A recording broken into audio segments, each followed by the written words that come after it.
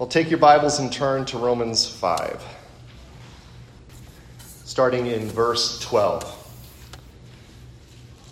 Therefore, just as through one man sin entered the world, and death through sin, and thus death spread to all men because all sinned, for until the law, sin was in the world, but sin is not imputed where there is no law. Nevertheless, death reigned from Adam to Moses, even over those who had not sinned according to the likeness of the transgression of Adam, who is a type of him who was to come.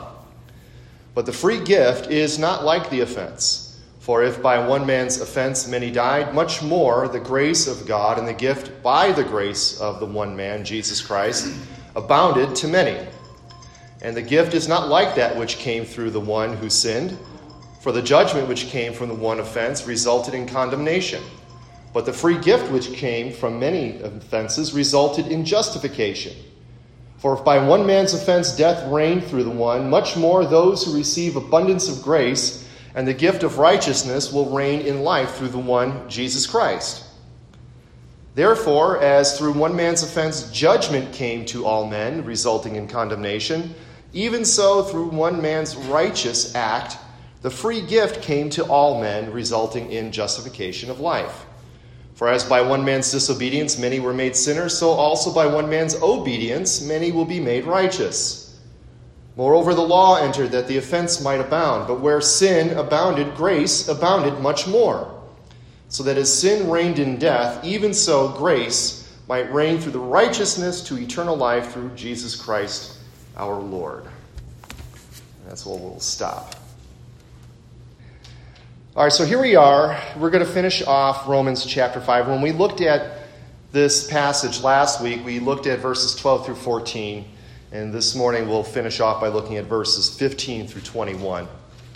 But just a little bit of a recap. In these verses, this section here, 12 through 21, Paul is answering a question that might have come up regarding his teaching earlier in Romans chapter 5, where he talks about how we have been justified by faith. So now that we have been justified by grace through faith, we have peace with God. And talks about later on how God demonstrates his own love toward us, and that while we were still sinners, Christ died for us. And now having much more, him dying for us, much more his life will save us. So the question that might come up would be, how can one man's life, how can one man's actions save the world? And as we said last week, in order to answer that question, we need to see how the actions of one man, Adam, condemned the world. So we looked at Romans 5:12 and saw that through one man's sin, through one man's action, sin entered into the world, and then death came in through sin. So as sin provides the opening, death kind of sneaks in through the opening that sin brought into this world. And of course, before we commit any sins of our own, we are already guilty in the eyes of God because of the inheritance of Adam's guilt and because of the corruption of our nature.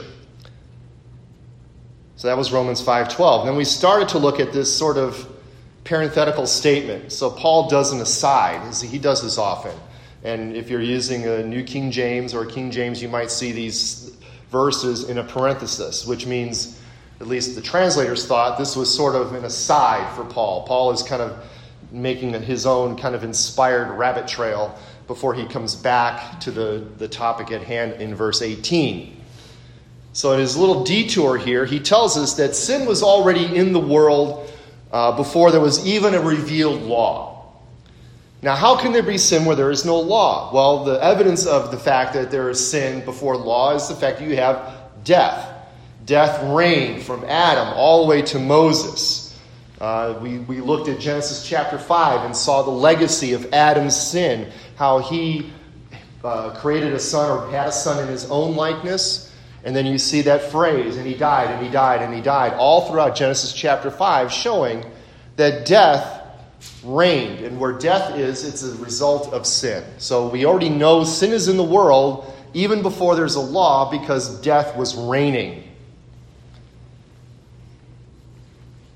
And then we concluded our lesson by looking at how Paul says that Adam is a type of the one who is to come, or him who is to come. namely Jesus. He says that in verse 14, where he says, "And Adam, who is a type of him who was to come." So Adam is a type of Christ. He prefigures Jesus Christ. And what you could really call this section, you can title this section sort of a tale of two Adams. Okay, you've got the first Adam, and you've got the second Adam, Jesus Christ.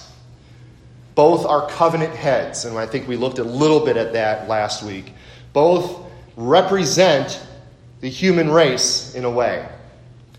With Adam was made the covenant of works. God initiated a covenant with Adam called the covenant of works. That's what we call it. That's what our standards call it. And with Jesus was made the covenant of grace. So both are covenant heads, but they both are representatives or mediators of two different covenants. And as covenant heads, both stand as representatives of all those who are united with them or in union with them. So we are in Adam by our natural birth. Every child born into this world is born in Adam, because they are born with Adam's guilt and they are born with Adam's corruption. And everyone who is with Jesus, and we are in Christ through our spiritual birth, our new birth. What John talks about in chapter 3, he says, you must be born again before you could see the kingdom of God. That is the spiritual birth. We're going to get to that in a few weeks when we get there through our sermon series in John. Now, as I said last time, I want to spend a little bit of time this morning before we get into this passage talking about the covenant of works. Who here is I just want to get an idea, who's heard of the covenant of works? Covenant of works, covenant of grace. Okay. So this will hopefully just be a review, and I'm not teaching anything new here.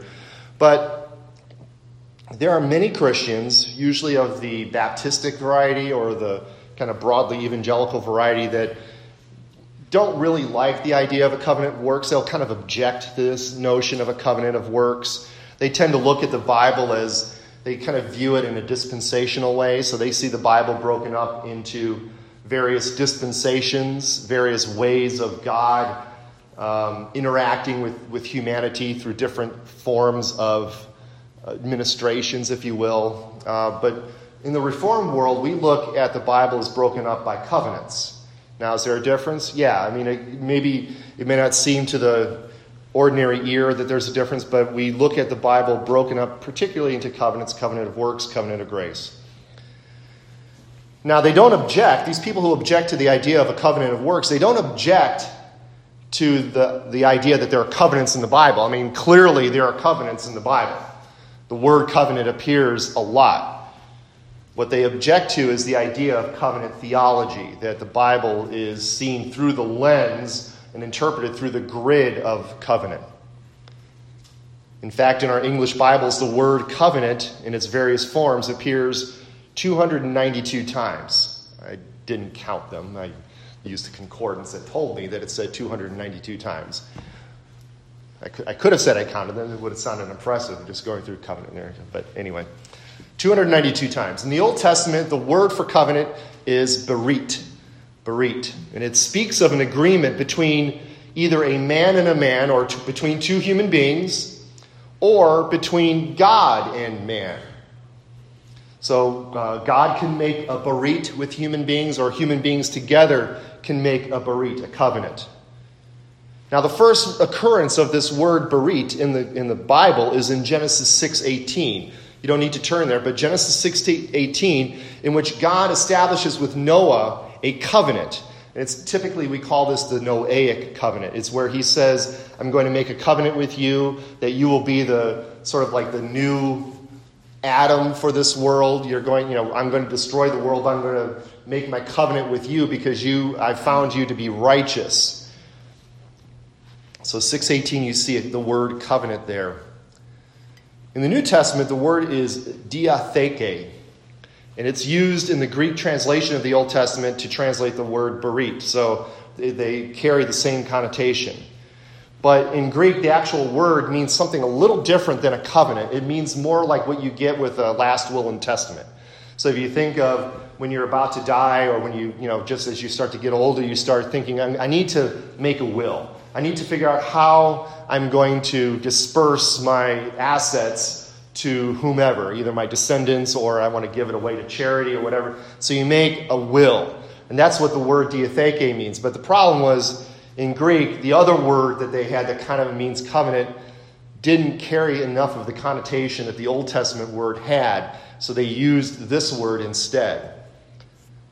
But like I said, this word in the New Testament carries the idea more of a testament, an agreement that kicks in when a person dies. Now, last time I said that the covenant of works was established in Eden between God and Adam. Between God and Adam. Now, you may ask, how can that be, since the first time you see the word covenant in the Old Testament is in Genesis 6:18? How can what is happening in the garden be a covenant? It's not using the word for covenant. And that's why people object to the idea of the covenant of works, because there's no covenant language in Genesis. It's not like God comes down and says, Adam, I'm going to establish my covenant. And you see the word berit in there. I'm going to establish my covenant with you. So people say, well, this covenant of works idea, it's just something you're imposing upon the text. You're reading that into the text. Others will just object to the concept of works in general. In other words, they'll say, you can't call it a covenant of works because works implies that somehow human beings can merit something from God. So they'll call it the covenant of creation or the covenant of the garden or whatever. Then there are others, like John Murray, who was a professor at Westminster Theological Seminary back in the 30s and 40s and 50s. He was one of the original founders of the Orthodox Presbyterian Church. He didn't like the word covenant or works. So he called what was going on in Genesis 1, he called it the Adamic administration. The Adamic administration. Now, if you take your Bibles and turn to Hosea chapter 6. Now, before I read the verse out of Hosea 6, does anybody here have a translation of the Bible other than the New King James or the King James? Does anybody have like an ESV or an NIV or anything like that? No? Okay. You ruined my little demonstration. Don't worry, I've got the ESV in my notes. In Hosea chapter 6, now verse 7, in the New King James or the King James, it says, "But like men, they transgressed the covenant," and that's the word berit. "There they dealt treacherously with me." Now in the ESV and other translations like the NIV, they'll say there, "But like Adam, they transgressed the covenant. There they dealt faithlessly with me." The reason they use the word Adam and New King James uses the word men is because the word for men in Hebrew is Adam or Adam.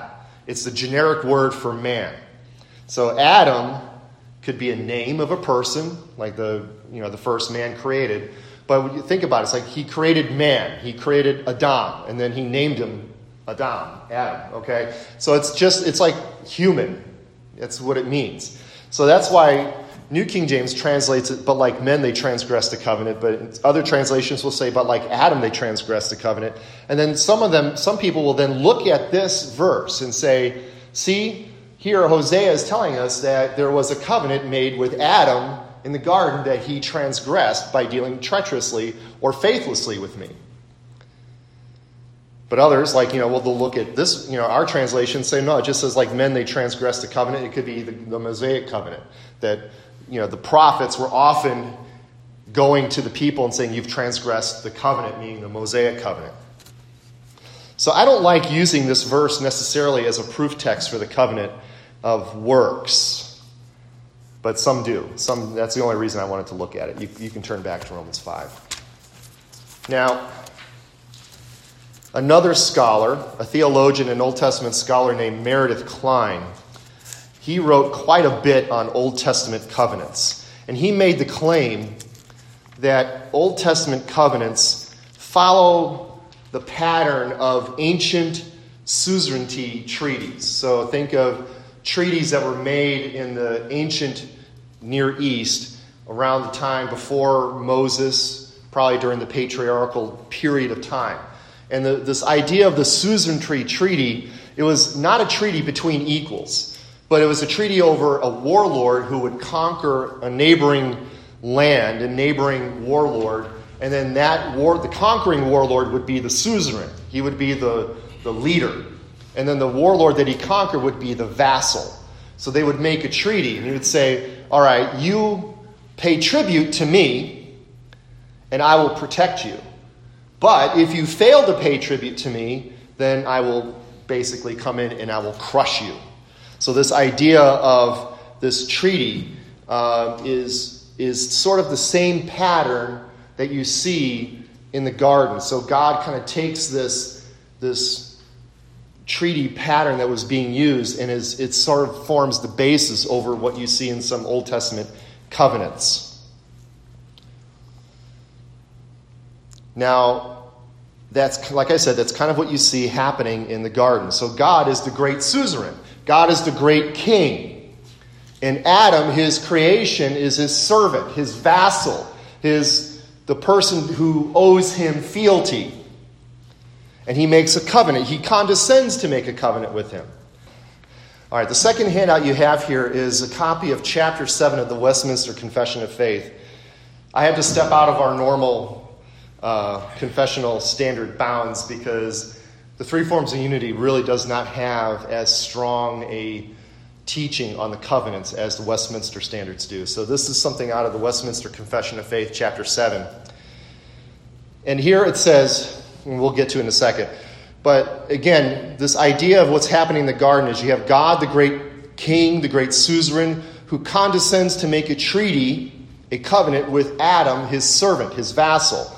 Now, if you take that second handout and look at the first section there of chapter 7 of the Confession of Faith here, where it says, the distance between God and the creature is so great that although reasonable creatures do owe obedience unto him as their creator, yet they could never have any fruition of him as their blessedness and reward, but by some voluntary condescension on God's part, which he has been pleased to express by way of covenant. So a bit of a translation. What's going on here is that as created, Adam already owes God all obedience. All right? This idea of the covenant is a gracious condescension on God's part to reward Adam for obedience that is already owed to him. Okay? Does that make sense? Adam already owes everything to God just by the fact that God created him. Now, it says here, but he has no idea, the man would have no idea of God as his blessedness unless God condescends. So God has to stoop down. He has to sort of meet Adam at Adam's level in order to make a covenant with him. And in that covenant, he agrees to reward Adam for obedience that is already due him. So this idea of God with the covenant of works, even the covenant of works itself is gracious because God is not obligated to reward Adam for anything because Adam already owes him everything. Okay? That's the idea here. But if you think about what's going on in the garden, you have all of the elements of a covenant. You have two parties. You have God and Adam. You have an agreement. The agreement is, do not eat of the tree of the knowledge of good and evil. You have punishment for failure. In the day that you eat of it, you shall surely die. And then implied is a reward for success. If you succeed in fulfilling my covenant, I will give you unlimited access to the tree of life. So even though the official word for covenant does not appear in Genesis chapter 2, as one of my professors in seminary likes to say, if it looks like a duck, sounds like a duck, it's a duck, okay? You've got it looks like a covenant of works. It smells like a covenant of works. It's got all the elements of covenant of works. It's a covenant of works. It's a covenant in which God agrees to reward Adam for obedience and punish him for disobedience. Now, what about the objection to the word works? As I said, some people don't object to the idea of covenant, they object to the idea of works.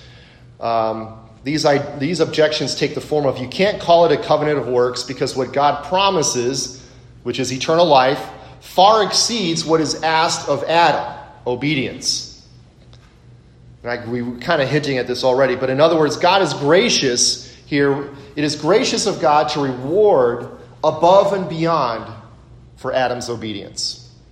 It is a gracious act of God to reward, over-reward, if you will, for Adam's obedience. But the reason you could still call this a covenant of works is that even though it is gracious of God to reward Adam for his obedience, even though his obedience is already owed to him, there is still what the condition of this covenant is. The condition to be met is still performance-based. Okay? It is still do this and live. So you can't object to the fact that there's a works element here, because what God is asking Adam to do is obey me. Do not eat of the tree of the garden of the knowledge of good and evil. Do not do this. If you obey this commandment, you will live. So there's that works principle there.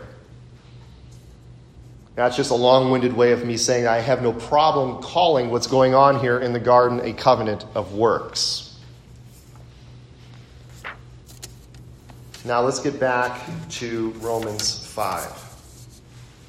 So we've already looked at verse 12, and we started looking at verses 13 through 15, which is the section that is sort of comparing and contrasting Adam and Jesus. So now as we're going to do is we're going to finish this section off here. Like we said before, this is an apostolic aside. It is sort of a detour in Paul's thought. He's on a little bit of a tangent, but he'll get back to it. And after telling us that by one man sin entered the world, and death by sin, and so death passed upon all men, for all have sinned, Paul now feels the need to expound a little bit on this concept of death passing to all men through the sin of one man.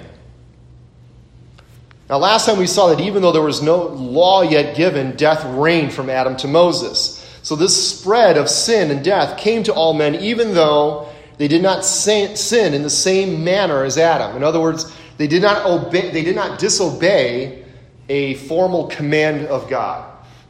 But there was still death because sin still reigned because you still saw people dying. And then Paul, like I said, closes with verse 14 saying that Adam is a type of him who was to come. So now as we look at verses 15 through 17, we're going to see Paul sort of flesh out this typology. How is Adam a type of Christ? How is Adam a type of Christ? Well, what you're going to see here is this typology between Adam and Christ is not one of similarity, but of contrast. He's going to contrast. This is what Adam did. This is what Jesus does. And it's different. In fact, it's diametrically opposed. It's much better, so on and so forth. So Paul's going to show you something negative about Adam. Then he's going to show you how what Christ does is positive, and not just positive, but exceedingly positive. The positive of Christ will dwarf the negative of Adam.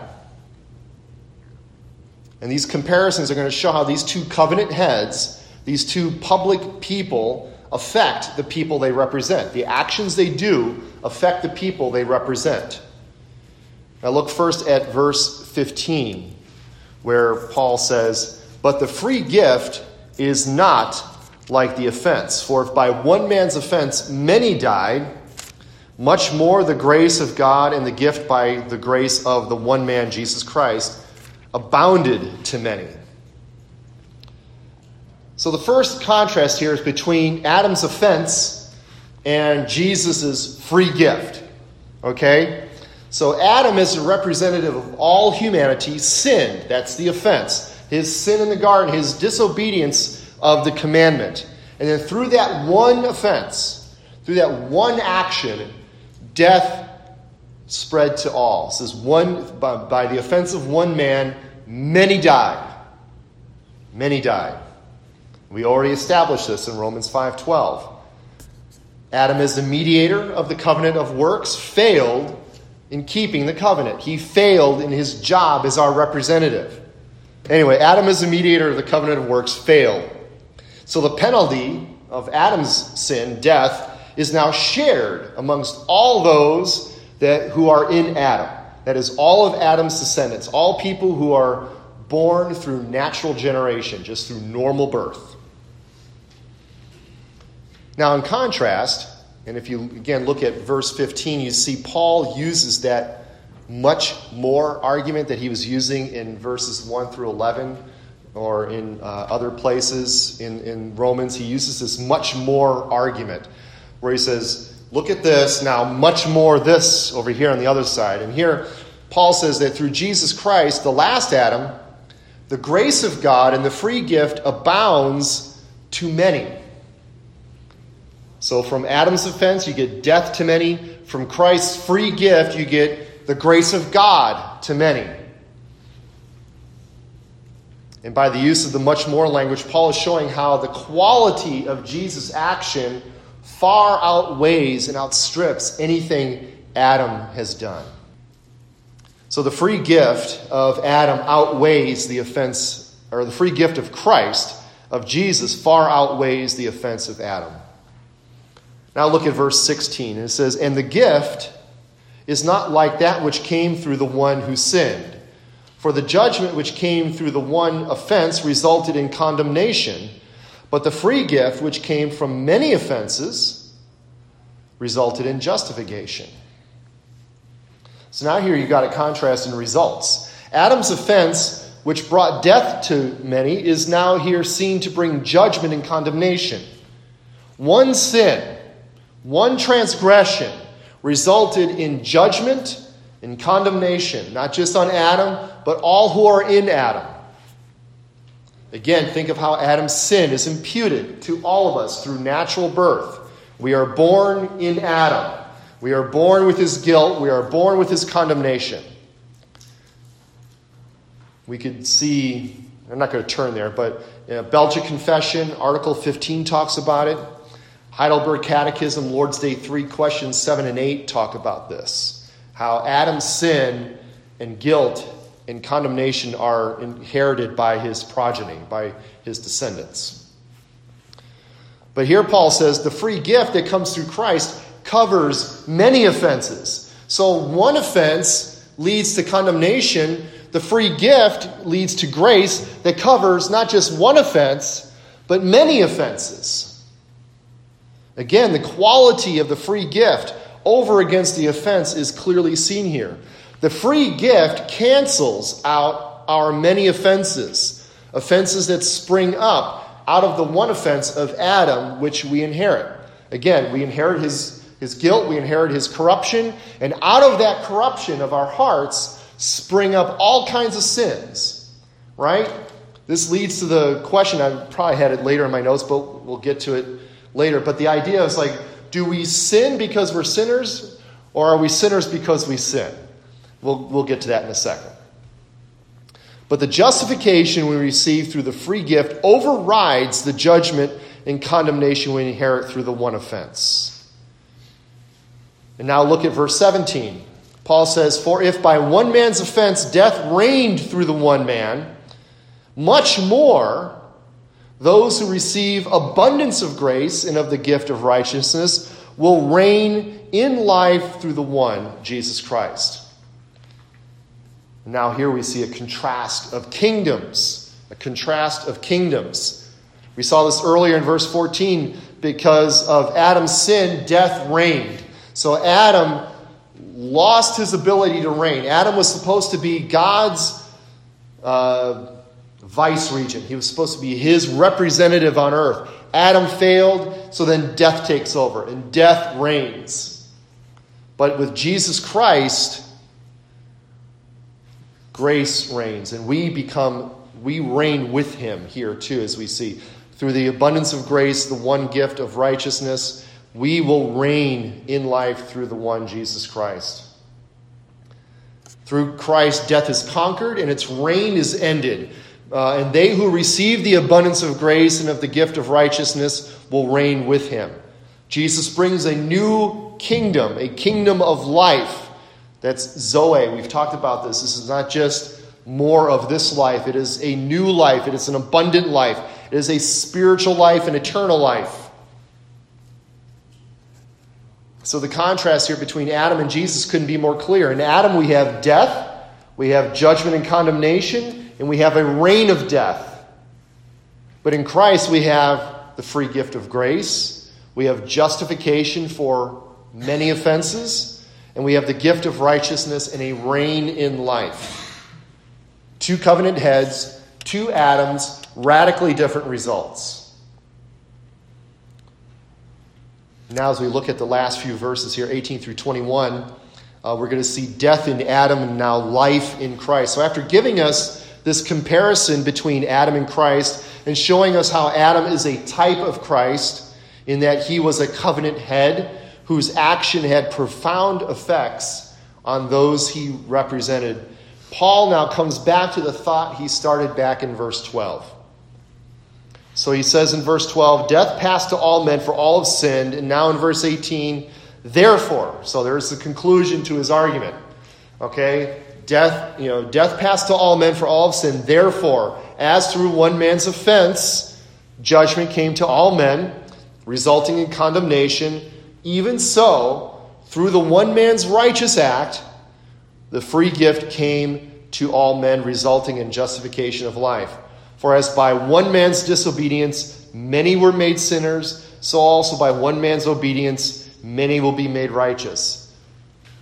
But Paul here is concluding his argument in verses 18 and 19. So if you recall, we opened up this section saying, how can one man's actions bring salvation to all? It is because the action of one man brought death and judgment and condemnation to all. Adam, as our covenant head in the garden, failed, and his failure led to death, judgment, and condemnation to all men. But, this is a good but where Adam failed, Christ succeeded. It was through his righteous act, now, when it says his righteous act, it doesn't mean like Christ did one thing, okay? But it was his righteous life and his substitutionary death that really it saves us. But through his righteous act, that free gift came to all men, resulting in justification of life. And here again we have that in verse 19, that doctrine of imputation, a doctrine of the application of Adam's corruption and Jesus' righteousness to us in verse 19. As by one man's disobedience many were made sinners, so Adam's sin imputed to all of us, so also by one man's obedience many would be made righteous. Christ's righteousness imputed to those who have faith. Now, I asked that question before. Are we sinners because we sin, or do we sin because we are sinners? Let's take a vote. Who says we are sinners because we sin? Okay, who says we sin because we're sinners? Okay, it's like people are the second one is right. We sin because we're sinners. Right? We inherit Adam's guilt. We are sinners in Adam. And it's because of that, then we sin. Romans 5:19 says we sin because we're sinners. We were made sinners. That verb is passive, which means we're the ones being acted upon. Think about Billy hit the ball. That's active. Okay, I'm hitting the ball. Billy was hit by the ball. Okay? Billy's receiving the action. Okay, we were made sinners. We are the ones being acted upon. And it means to constitute, to declare, to show, to be. So that means we were constituted sinners. We were declared to be sinners. We were shown to be sinners. Adam's sin was imputed to us. Now you might say, that's unfair. That's unfair. I mean, how can you judge me for what Adam has done?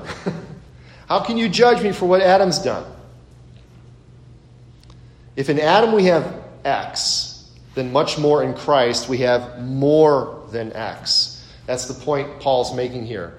Adam's disobedience made us sinners, but Jesus' obedience will make many to be righteous. That same passive verb is used there. We were made righteous. If Adam's sin was imputed to us, then much more Christ's righteousness will be imputed to us. You can't have the one without the other. You can't have righteousness in Christ unless you're willing to accept the fact that we were made sinners in Adam. That's the crux of Paul's argument here. You can't be made righteous in Christ unless you accept the fact, the equal and opposite fact, that we were made sinners in Adam. You can't have one without the other. But here's the best part. The best part in verses 20 and 21. What God does for us in Christ isn't just to remove Adam's guilt, which is abundantly gracious to begin with, but he also covers all of our sin. So if you think of sin as a debt, okay? If you think of sin as debt, so think of a credit card, and you max out the credit card, and you can't charge on the credit card anymore. Your sin credit card is filled. So Jesus, if all Jesus did was come along and say, I'll pay your debt, okay? I'll wipe out your credit card debt, you're down to zero. Is that good enough? Why do you say it's not good enough? You can add back to the... Right. He keeps it zero. He gives us an infinite amount of righteousness to cover all other sins. And that's what's going on here in verses 20 and 21. Moreover, the law entered that the offense might abound, but where sin abounded, grace abounded much more. So that as sin reigned in death, even so grace might reign through righteousness to eternal life through Jesus Christ our Lord. So we inherit Adam's guilt, which makes us sinners, and 430 years later, the law enters the scene, and what happens? We sin because we're sinners. Okay, you remember what I said about the law? The law can't save. The law just tells you what's what. You know, again, if you see a sign that says don't walk in the grass because we're sinners, we're going to be tempted now to walk on the grass. That's what Paul's saying here. He says the law entered and that offense abounded. You know, the minute you start saying thou shalt not do X because we're sinners, we're going to say, I'm going to start doing X now. I didn't know X was wrong, but now I want to do X. Why are you telling me I can't do that? I'm an American. You know, I'm American.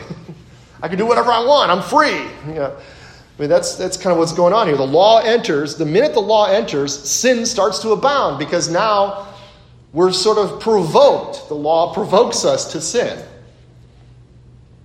The law can't stop our sins. It only shows us what wretched sinners we really are. It provokes our naturally sinful tendencies. But, another good but, for every sin we commit, God's grace superabounds. So where sin abounds because of the law, grace superabounds over our sins.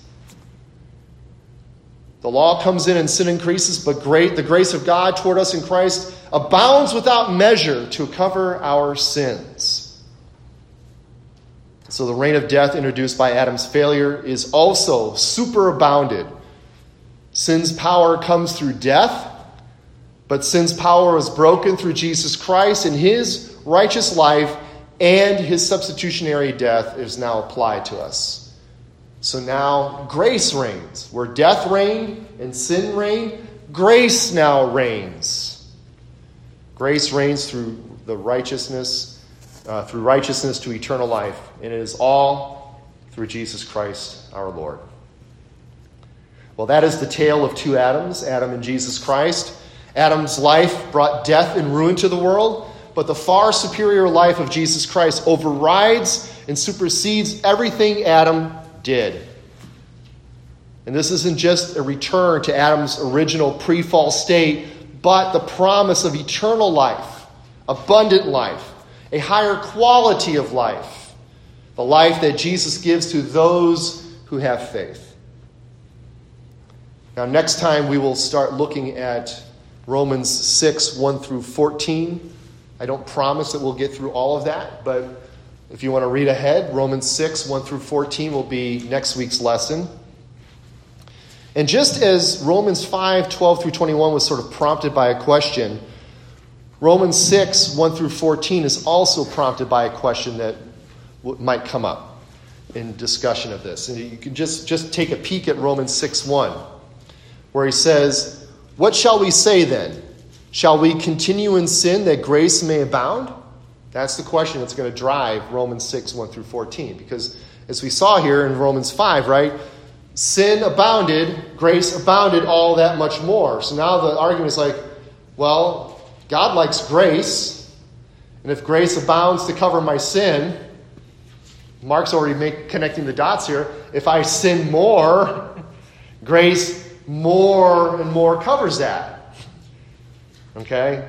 That's the question Paul's going to deal with in the next section.